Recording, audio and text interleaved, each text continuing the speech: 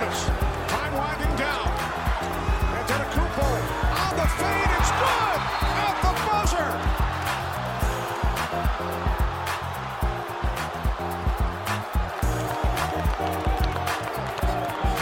The Milwaukee Bucks stun the Knicks on the last-second game winner by Giannis and Jakubs. What's up, everybody? As always, it's your boy Jakubs here at episode 47 of the Bucks Leading Radio. And I'm joined by a first-time guest, but I'm guessing it's not going to be the last time, Brian Sampson from the Bucks Film Room. How are you doing tonight, man? Good. I'm excited to be on here. Thanks for having me. Hell yeah, man, of course. I'm glad I was able to get you on here. It was one of the things I'd been kind of thinking about since seeing your awesome content actually get published on Twitter. It's really interesting seeing a lot of the things you're bringing up in your films and in your video editing, because it's stuff that, like, outside of people that work in basketball and are actually looking, and like NBA scouts, I think, really focus on. You know, before we really jump in anything, I really do kind of want to hear some of that background. You know, if you could give me and some of the listeners, we talked a bit before we started recording here, just your background, how you got into it, you know, what makes you qualified to even be talking about it, and, you know, some other stuff like that. So I would just love to get a little background. Yeah, so I guess I don't really have very many qualifications. I just kind of make this stuff up as I go. No, I'm just kidding. So I've written for a couple of different sites. Like I wrote for B-Ball Breakdown for a while before they kind of, I don't know if collapsed is the right word, but before they kind of went under, whatever. I know Coach Nick is still doing his stuff, but they had a site of writers that were doing stuff as well. So I wrote for them for a while. I wrote for NBA Math. Some of the guys from Bleacher Report, they started NBA Math, and they had a couple of cohorts of guys that they brought in and kind of took under their wings. So I wrote for them, I don't know, 2 summers ago, I think it was. And so I've just kind of been around the NBA game, grew up playing basketball.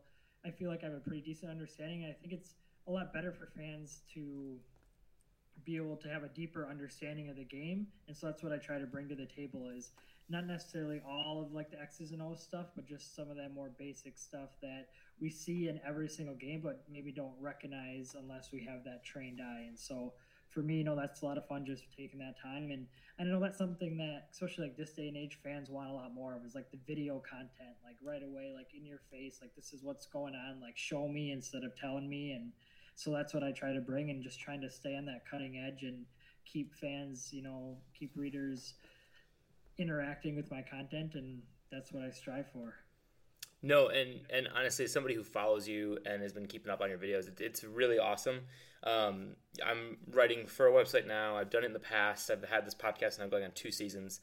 And I think that it's a pursuit from, I think, guys like you and I to always, one, get better. So, like, watching other people's content, understanding what you're doing, and I'm learning from yours too, and I'm seeing things that I don't normally see, which is awesome. But not only that, I'm entertained by it too, because you're kind of watching things, and if you really enjoy basketball, it's good to watch. And I've never played basketball in any really organized sense out of intramurals back in college, so it's showing me a different side of things. I probably lost half my audience by saying that, because now they think I don't know what I'm talking about, but I've made that clear since day one. Cut it out. No, I made it clear that I don't know anything I'm talking about. Usually the people I bring on know what they're talking about, so I'm more just they laugh at me, I feel like. But no, it's great. So that was a great background. I appreciate you going into that a little bit. So I guess let's just jump in. It's been an up and down week, I think, for Bucks fans since we lost to Toronto on Saturday. A bit of a disappointing game at home. And then we got the win last night against Utah.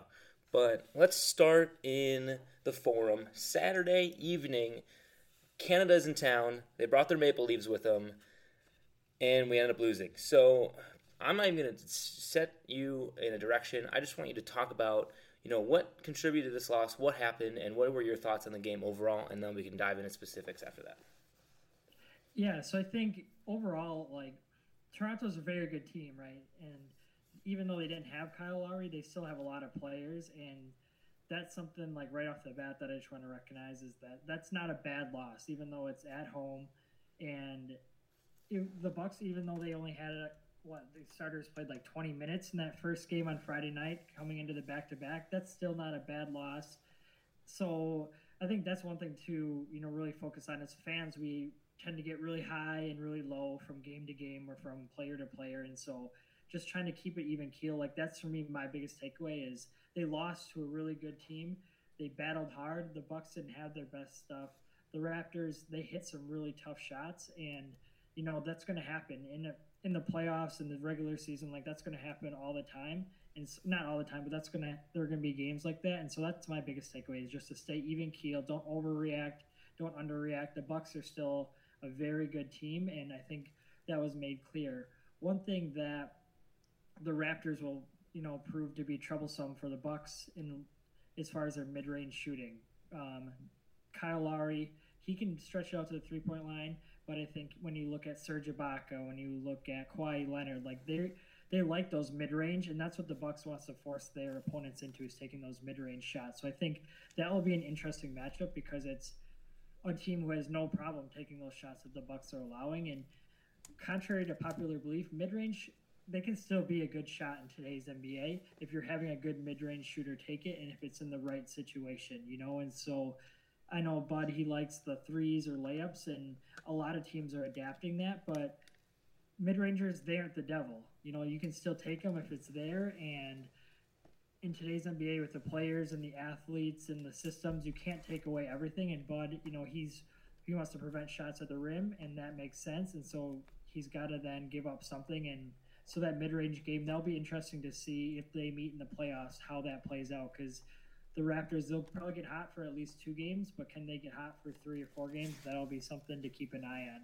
So I think that's my biggest takeaway is just, it's a fine loss. Obviously, you're not happy about any loss, especially with this Bucks team. It's not like a moral victory or anything like that, but it is what it is. The Bucks will be fine. They recovered. They beat a good Utah Jazz team 2 nights later, and so, yeah, that's my takeaway from their game on Saturday night against the Raptors. No, I think it's a great overall takeaway, and honestly a good observation regarding their mid-range game, but also how that can be a weakness in Coach Bud's defense, which is allowing a lot of teams to have that shot. You've seen some teams, I think, get hot in that in the past, and then we overcompensate, I feel like, regarding, guarding that too much, and then they hit threes on top of us because we're more focused on the mid-range. I think what comes to mind is the game against the Clippers.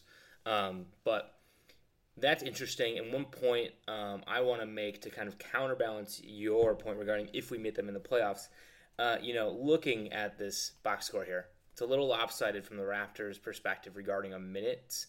And I threw up this tweet that, playing guys 35-plus minutes, your starters, in a game isn't necessarily what you're looking for heading into a 7-game series, because the only way they could really hold that lead is by playing their starters. So do you see that as a problem going forward? I understand they were out, Kyle Lowry and Jonas Valanciunas, but is this something that you think could really hurt the Raptors going forward and potentially help the Bucks in a playoff series?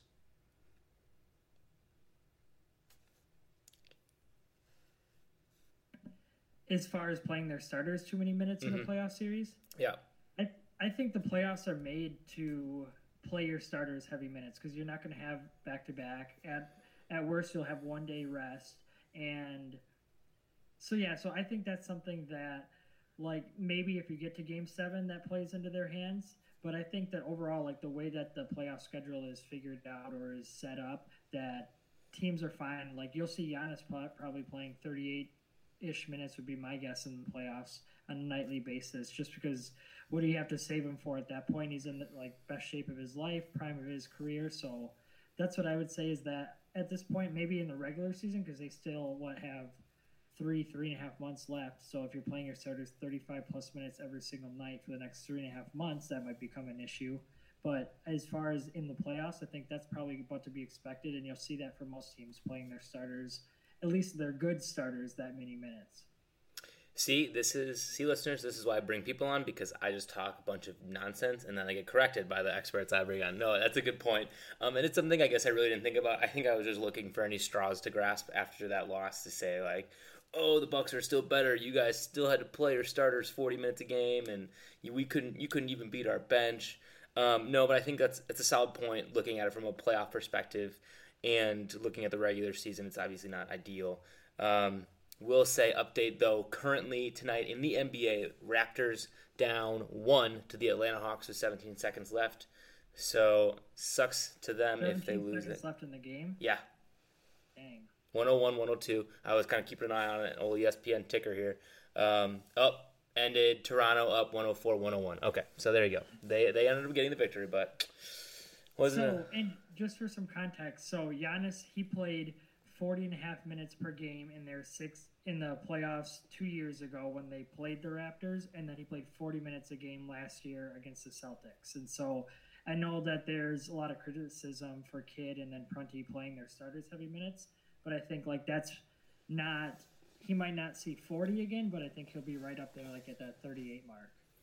Oh, good point. And way to back it up with some evidence there. No, that's solid, and I think that's a good way to look at that. Question for you again: in this Raptors game, DJ Wilson goes out injured. A player who has obviously had a great year compared to anybody's standards. A lot of people wrote him off as a wasted draft pick again. So, do you think that this game, I'm not saying if he plays we win, right? But I'm saying, do you think that with his defensive play, he makes a difference in this game, and this game isn't just won by 7 points, it's won by 2, or potentially the Bucks winning? What are your thoughts on that? Yeah, I think he definitely wouldn't have hurt them. He's been playing really well. Probably, I'm trying to think, was it that first Piston game a couple of weeks ago? More than that, a few weeks ago. So I think that with DJ Wilson, for some reason, people are already trying to anoint him as. I saw on Twitter, No Tech Ben, I think is his handle, was trying to anoint him as the third or fourth or second or fifth, somewhere in there, best or most important player in a playoff series. And I think there's an argument to be made for that, but not necessarily a quality argument. And this is where it comes back to not getting too high or too low. He hasn't even been doing this for a month. And by this, I mean playing solid defense, grabbing some rebounds, knocking down just enough three-pointers to make himself somewhat of a threat. And so I think that he definitely went to hurt, especially with the way that he's playing right now. And so probably would have been a closer game, especially since Siakam, he went off for 30-plus points, or 30 points. And so, yeah, I think it could have been a closer game. I think there's a case to be made. But then again, who knows? I think he does fit nicely against Siakam and Ibaka. So, yeah, probably. No, and that's what I've seen from him on a more consistent level, which is because obviously he replaces Giannis when he gets subbed in, and I think he really fills that defensive hole that can get left when Giannis is gone. He has pretty good length. He has really good length for his size. He's gotten bigger. He's really holding down. He's had tough matchups, as we kind of discussed.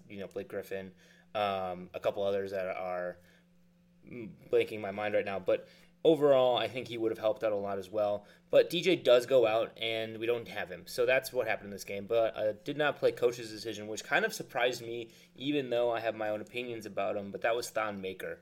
And we'll get into his play last night against Utah here in a little bit later on in this podcast. But I want to know your thoughts. If you're Bud, are you maybe putting in Thon Maker over Ersan, who was having a rough night, didn't seem to be making that much of an impact? Are you at least giving him a few minutes to see what he can do out there, or do you think it was the right play not playing him? Yeah, I guess I'm not sure.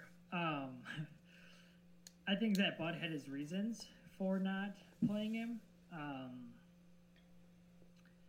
And maybe I can't share, I don't know what those were off the cuffs, but he's a smart basketball mind. He's made 95% of the right calls so far this season, and so I guess I'm just not quite ready to jump on questioning every single move that he's making yet. I was definitely there with Jason Kidd for sure, but with Budenholzer, I think that he's earned that benefit of the doubt, and some people might call him stubborn, which sure, maybe you can go with, but I think that he just wanted to see too. Ersan, he's a vet, even though he's struggling. He just is coming back from injury.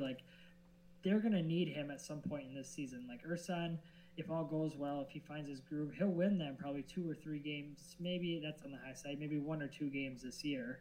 And they're going to need him in the playoffs. He can play some of that small ball 5, He can get defensive rebounds, which Thon sometimes struggles with. He can knock down outside shots, which Thon sometimes struggles with. So maybe that was more just a case of Bud trying to get Ersan going and show him that he's got that confidence in him.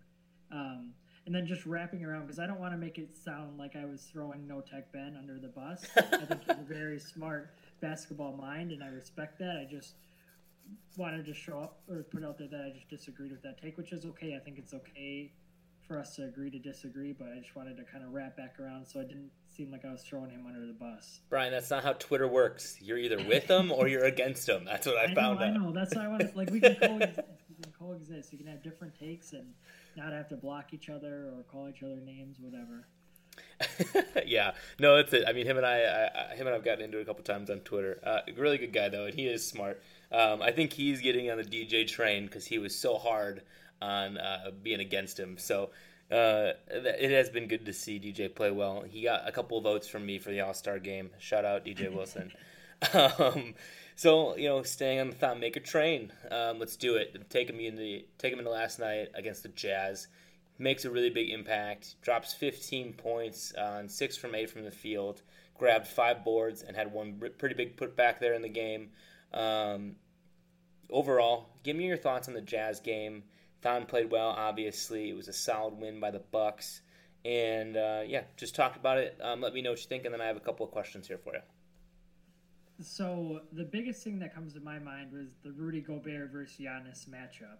And quick shameless plug is I broke that down on BrewHoop, a site that I write for. Took a couple of clips and broke it down like what that meant, because that's something that I don't think we've really seen is a true center playing on Giannis. And I don't know if playing him is the correct word to use. Gobert is way deep. Like, we've seen defenders sink off Giannis in the past, but Gobert was even below that. Like, he would line up with both feet below the free throw line, just sitting in the lane, and that really affected it. And I think so. The Bucks play the Rockets on Wednesday night, and my guess would be that the Rockets are going to try that same strategy with Clint Capella. Capella is not nearly the defender that Gobert is. Capella is like 6'10", I think, and so he doesn't have the arm length either. He's still a very good defender in his own right, but I think that we'll see the Rockets trying that because even though Giannis got 30 points on Gobert, it took him 30 shots to do it, and you can always argue in every single Bucks game that Giannis should have gone to the line like 20 more times. I mean, he had 6 free throws and 30 field goal attempts, which is kind of ridiculous. And Budenholzer made a comment after the game that he wishes Giannis would go to the line more, which Budenholzer is going to be smart about this, right? He's going to play the long game, kind of do this gamey stuff like in the media like that, where he's not getting fined, just kind of talking about his team, and he'll get there. So I guess like that was my biggest takeaway is Giannis and Gobert going at it. They each won a couple of matchups, but that was a tough takeaway. And the Jazz, they shot the lights out for 3 quarters, and they just were. Donovan Mitchell was on fire. They were smoking it, and the Bucks were right there with them. The Bucks took the Jazz best punch, and I think we're down by 3 points going into the 4th. But I think what separates the Bucks this year is they can do that for all 4 quarters. They can keep scoring 30 points a quarter all 4 quarters, but can the other team do that? They may be able to keep up with them for 2 or even 3 quarters, but can they do that for 4? And that's what we saw with the Jazz last night is they lost steam in that 4th quarter, and the Bucks kept scoring, and the Jazz couldn't keep up at that same pace. And so I think that's something that's really special.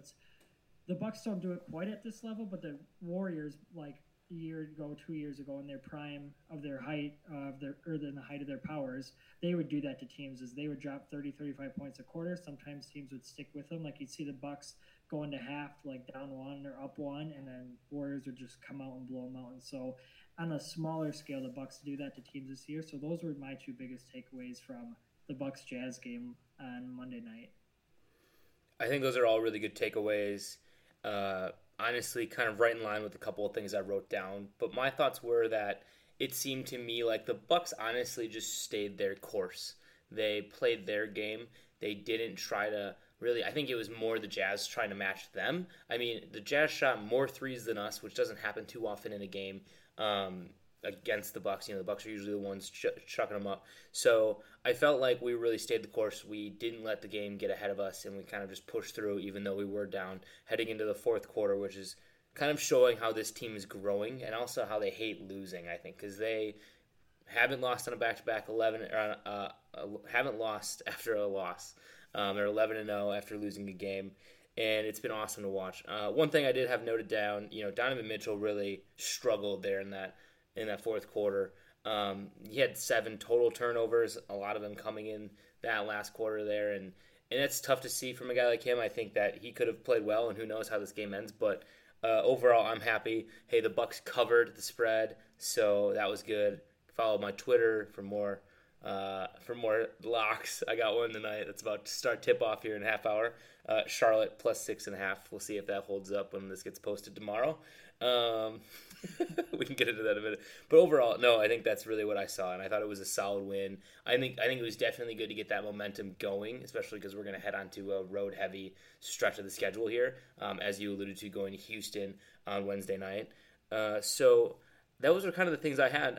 One thing I wanted to ask you about, watching a lot of film, you see a lot of Thon Maker. We've seen flashes of it in whether it's a playoff series, he's kind of the X factor, or he'll have a couple games like he just did against the Jazz.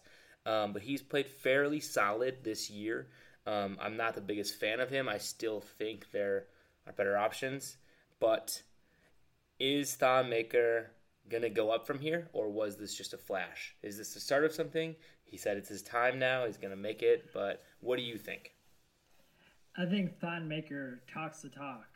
He has all these great quotes. Like, what was his one? Like, he walked into the church and it said, "Your destiny starts now," or something like that. Yeah. He's like, "Oh, that applies to me." And on paper, like, I think it was Kane Pittman who had tweeted that out or something. Like, that looks great. It gets you amped up. It's like, oh, it's his time. He's ready. Let's go. And, like, gets you amped up. Like, he's about to live up to the billing of being that 10th overall pick. But in reality, is like, we've seen this from him before, right? Like, we've seen him do it in the playoffs. We've seen him do it here and there in the regular season. What we need to see, and I'm going to steal a line from Mike McCarthy, is he's got to stack successes, right? He's got to do this and then do it again and then do it again and then do it again and build it from there. And so that's one thing. It's like I talked about, I think, at the beginning or top of the show, is like not getting too high, not getting too low, like slowly letting your meter turn on a player one way or the other, and not letting one game completely sway you. Like, he has this potential to be a contributor.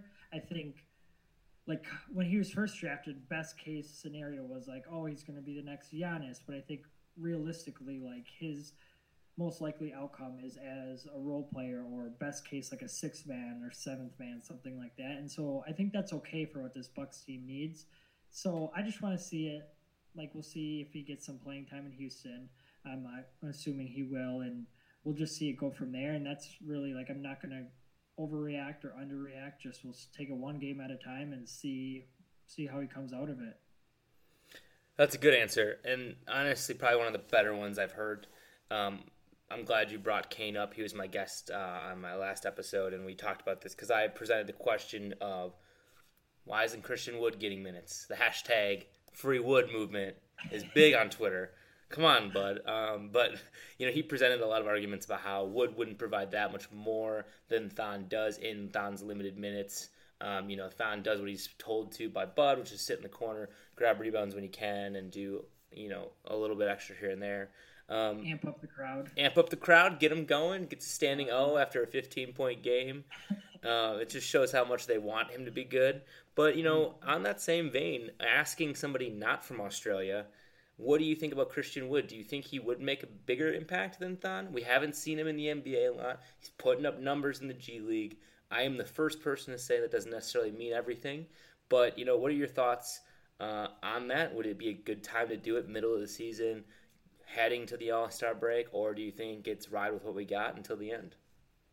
So I take very little stock into what he does in the G League, and not because it's the G League. I think the G League is great, but because his responsibilities with the Bucks are completely different. They're 180-degree turn. In the G League, he's the go-to man. He's a volume scorer. The offense runs through him. That would not be his role at all. And if he were to try to do some of those same things with Milwaukee, like he would get pulled real quick because the offense runs through Giannis, Middleton, Brogdon. And so I think it's hard to evaluate because he's used to being that man in the G League, and that's not his fault. Like, what is he supposed to do? Just sit back and be passive? Like, he goes and does his thing. So it's just hard to say, like, how he would fit in the Bucks. He has a decent outside shot, which is probably, like, one of the biggest qualities that Budenholzer looks for in his big men. But Thon's making just enough shots to become a threat. They're not going to pull Ersan, even though Ersan is playing probably the worst basketball of his career. And DJ Wilson, like we talked about earlier, is coming along. So I think that there's a reason he hasn't seen the floor yet because Budenholzer has basically played everybody else. Like, you look at the guard or the wing rotation, like, everybody has gotten a chance. Like, DiVincenzo, Pat Connaughton, now we're on to Sterling Brown. Like, everybody has gotten their chance there. And so everybody in the roster besides Christian Wood, which I'm sure Budenholzer doesn't have a personal vendetta against him, so there's got to be a basketball-related reason as to why he has not yet got that chance. And so I think, again, that just comes back to that trust. Budenholzer hasn't given us a reason not to trust him, and so just got to see. He sees him every day in practice. Him and his coaching staff are always evaluating. Like, if they thought he provided that spark at power forward, then you got to know that they would put him in and give him that chance. Yeah. You sold me. All right. Kane said something along the lines very similar to that, and I kind of felt like he was just staying on the side of his Australian friend Thon Maker. So we got a third party. He's a pretty smart basketball mind. He does. No, Kane's awesome. I'm just messing with him. I actually just saw him today. But no, that's fair. And I don't, for all the listeners out there, I apologize if that was a little rehashy from the last episode. But I think it's something that a lot of people are talking about on Twitter. It's something that gets continually brought up every time there's a G League game and Christian Wood throws down. So that's why it might keep popping up every once in a while. I do have another topic I want to jump onto here quick, and this is a reoccurring topic on this podcast, and I feel like in every Bucks mind, and that's Chris Middleton and his shooting woes, his offensive slump, whatever you want to call it. I think he's getting out of it, though.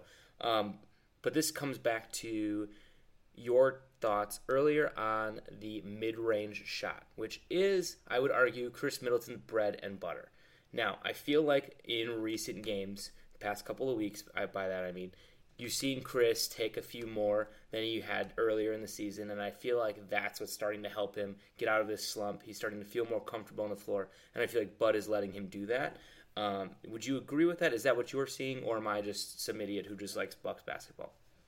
No, I think you're right on. He's definitely been taking more mid-range jump shots, and I don't have like the specific data or the evidence in front of me, but just from my eye, like I would agree 100% with you. And I think, Budenholzer is willing to work with him. He knows that he wants threes. He knows that he wants layups, but he also is recognizing that, hey, this is one of the better mid-range shooters in the entire NBA. So am I really going to completely take him out of his element all season, or will this help provide a spark? And we've seen a couple of better games from Middleton. He still struggles more than we would like, especially considering he's probably in line for max money next year. So I think that's what it comes down to too, is like, if he was just getting paid $10 million a year, he would be fine. But all fans know that here's this massive contract in line, and so their expectation rise exponentially. I think that's kind of the same thing with Thon Maker and DJ Wilson.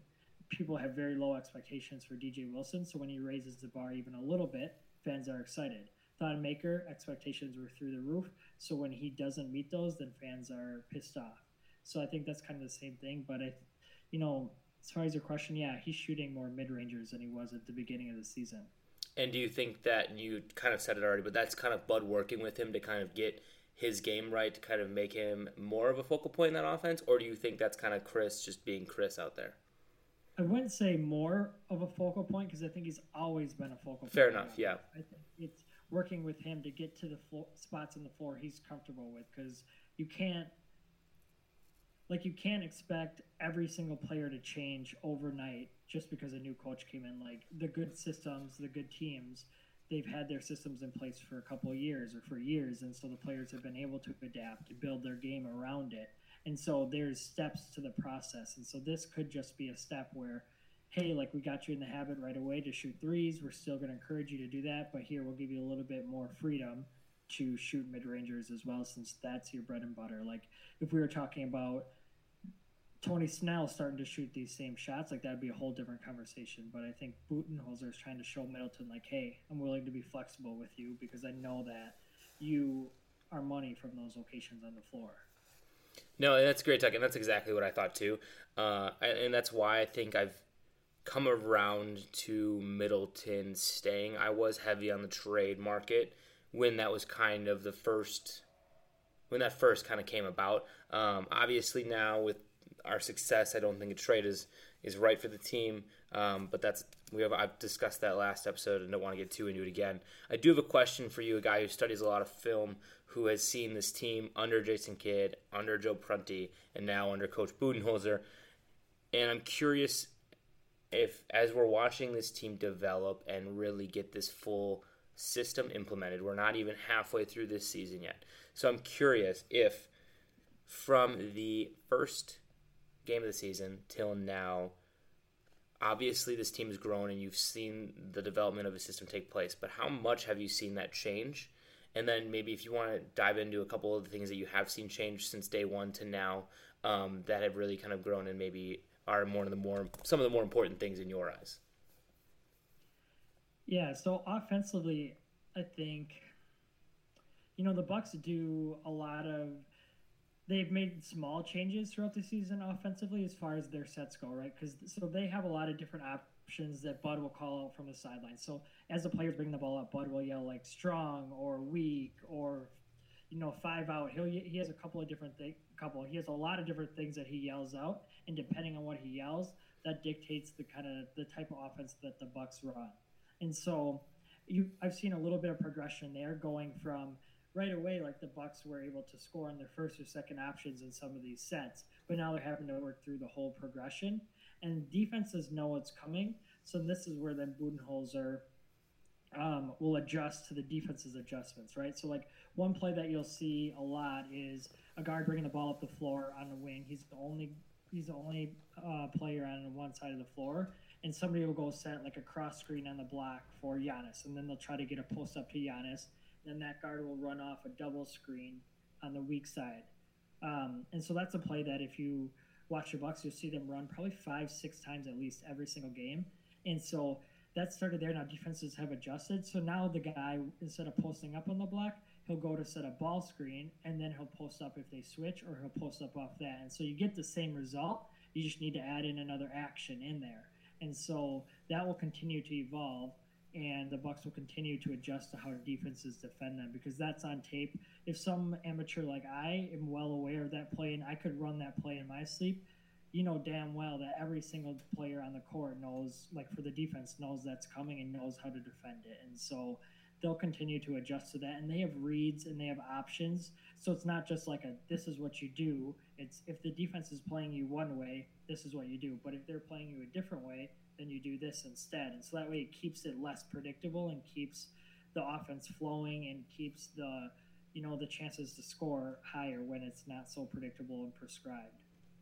So I think defensively too, that's the topic, right? Is how are the Bucks going to defend in the playoffs? Fans think that Budenholzer has some great defense that he has yet to unleash, that he's only saving for the playoffs. Like, you've seen that a little bit with Popovich and the Spurs in the past, and so fans kind of think like that's what's going to happen, is they're not switching because he's saving that solely for the playoffs.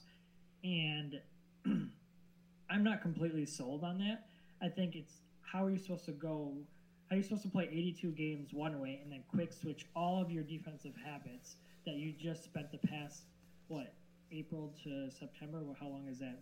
8 months, whatever. I'm not good at math, but anyway, like you spend all that time pounding these habits in your head every day, and then all of a sudden the most important time of the year you're supposed to switch it like that. And so I think for the most part, this relaxed defense where Brook Lopez drops way low on ball screens, like I think for the most part that's what we're going to see.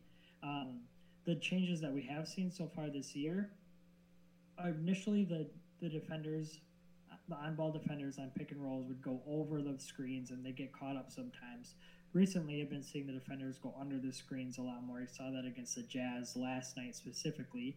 I think that's a game-to-game adjustment. I doubt you'll see that against the Rockets and James Harden and Austin Rivers, who's actually making a few outside shots. So Budenholzer is making those adjustments more game to game now, and I think that he has a long-term goal in place, but we'll see how this evolves. Like you said, it's game 39, or they finished 39 games like that or something. So we'll see how this evolves. Budenholzer has a long-term plan in place, but I'm just not sure that means drastically altering everything he's done for the past 6 months once it comes to playoffs.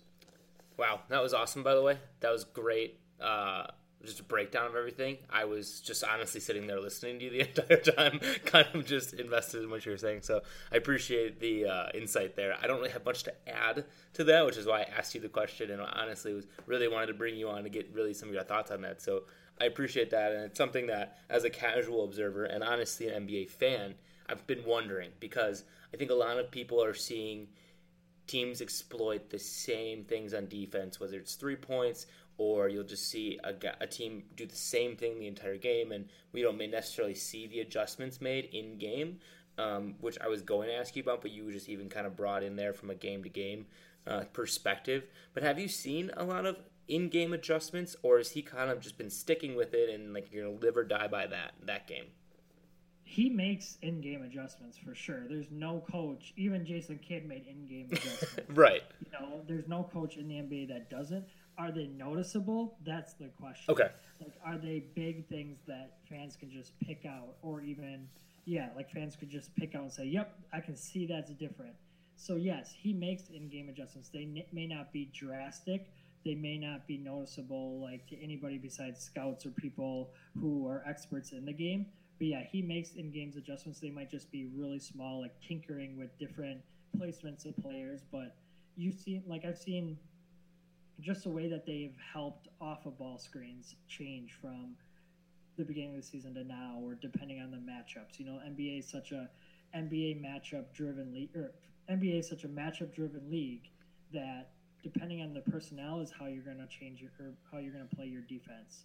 So yeah, he makes those changes. It just depends on how drastic they're going to be from game to game, or even from quarter to quarter or whatnot. Oh, great. Thank you. Yeah, thanks for diving into that a little bit and kind of giving that knowledge at the minimum to me. So I hope listeners out there, you take some out of that. Apologize if you're just all basketball geniuses, but I don't know why they would be listening to me talk, so that's just me. And they must be doing something right. They've only lost 11 games. Yeah. And so I know fans are frustrated, they keep giving up all these threes, but they've only been outscored 11 times this year. And so I think that's something is fans are already, they want the best, which is great, but it's also hey, for the most part, 2/3 of the time the defensive system has worked, and that's what you need in the playoffs. If you do that, you're going to be winning every series 4-2. That's a good point. We're getting close to the end of this podcast here, so a couple quick topics I want to run by you. Rockets game tomorrow. Are we winning? Are we losing? How do you think that game's going to go? Do you think Harden is just going to harden all over us, or do you think Giannis and the team are able to stop them? I think it'll be, it's on national TV, right? It's on ESPN. Yep. Milwaukee, I'm just looking, is actually favored in that game by 1.5, at least according to my amateur ESPN app, which doesn't always get the spread right. But I think it'll be tough. Houston does not have nearly the depth that they had last year. And the Bucks do have that depth now, and the Bucks can spread them out. Do they have somebody who can guard James Harden? No, because nobody really does. But they have enough quality options where they can at least make him work for his points. And so I think that the Bucks will squeak it out and will, put up a statement win. They tend to, especially this Bucks team, tends to put these games they get hyped for these games, right? They're ready for them. They know that all attention is on them. They like this, so I think that they'll come out with an extra pep in their step and take home the victory. Yeah, I think I look at every game now like we're going to win it, which is something I'm not used to when you look at this Bucks team. So I'm not looking at this, they're going into a loss. I think, I'm looking at it as as long as no one else goes off, we're winning that game. Harden's going to harden. He's going to get his 30 points. But, you don't want Gordon going off for 28. You don't want a guy on their team who get hot all of a sudden because maybe you're just so zeroed in on James Harden that you let somebody else have a day. And that's usually, I feel like, when we do lose, that's kind of why. Look at Emmanuel Mudiay on the Knicks, stuff like that. So that's what I think going into tomorrow's game. I think we're winning. I think we're going to get that hammer, the Milwaukee, every single night on the betting, because you're obviously going to win more than you're going to lose, because we're going to win over 500. But the last thing I want to talk about as we round out this podcast is your confidence in this Bucks team to make a deep run in the playoffs. Obviously, still fairly early in the season. We're not even halfway through. We're not even to the All-Star break yet. But from what you've seen, what you've analyzed, how high is your confidence level? We can just even do it easy, 1 to 10, for this team to make a deep run. Now, I'm not saying finals, maybe not even Eastern Conference, but at least get through that first round and then have a potential to get to that Eastern Conference. Yeah, I think that I would put myself at like an 8 or a 9. Like, I think that they will win the first round for sure, 100%. Second round will be matchup based, right? We'll see how this plays out. It's way too early, but there are 5 really great teams in the East, and so we'll see which of those teams they get matched up with in the second round. I think they do not have a reason to be scared of anybody. Like, they don't have a reason to wonder or like hope like, oh, I hope this team gets our second round matchup or whatnot. I think they definitely would fare better against certain teams, but they have the talent and the system, everything in place, barring injury, that they can take down any of the top 5 teams in the East. And so I would say that the second round is a lock, and then I would give it like a 70-75% chance that they make it to the Eastern Conference Finals if they make it to that second round. So I think that there's a pretty good chance they have everything that they need in place. I don't think they're going to make any drastic moves. They might add some small pieces here or there, but yeah, I think that I have a high confidence level, like 7.5, that they'll make a deep playoff run. Okay, I like that. So it depends on what podcast I'm on. I just recorded a podcast for the BreakdownSports.com. I picked Bucks in the finals and to win the finals. But when I get into in-depth analysis like this, and I really start to think about things, it scares me because I'm not used to having this confidence in my Bucks team. So I'm kind of waiting for somebody to pull the floor out from underneath me here to fall off this high horse I'm sitting on. But I agree. I agree with you. I want to say it's lower just based on Bucks history. But they haven't shown me anything that they've done consistently that's made them weak or has been like a huge hole in their system, right? So I think like even games where they lose, there's either still something they're doing well and honestly they just get outplayed or somebody just does better. Like those aren't something that you can do consistently over a course of 7 games, and I think that's why I have this confidence heading into the playoffs, obviously considering barring injury as you brought up and everything else. So I think this was an awesome podcast. 45 minutes just flew by. And it's been great talking to you. Are there any last things you want to bring up as we round out this podcast here?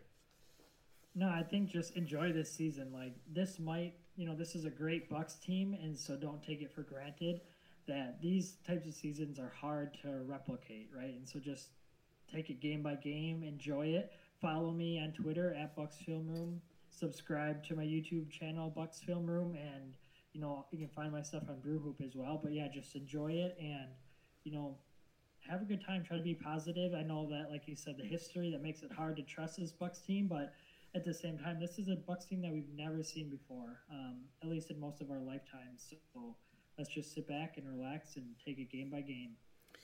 I like the shameless plug within the middle of that. It was good. I don't even know what you're talking about. Yeah, it was like, what? It's familiar. No, that was good. Yeah, same, I guess, plug-wise. Podcast is at Bucks_radio on Twitter. I'm at Jakubs on Twitter. It's JAKUBICZ. I should probably change that so I don't have to spell it anymore. But follow me for random tweets about dumb things and potentially some good takes every once in a while. But I appreciate you listening, and I do hope you enjoy this Bucks season. I hope I get to see some of you at a Bucks game, grab a beer. And other than that, thanks again for listening. Go Bucks. Let's kick some ass in Houston tomorrow. Cheers.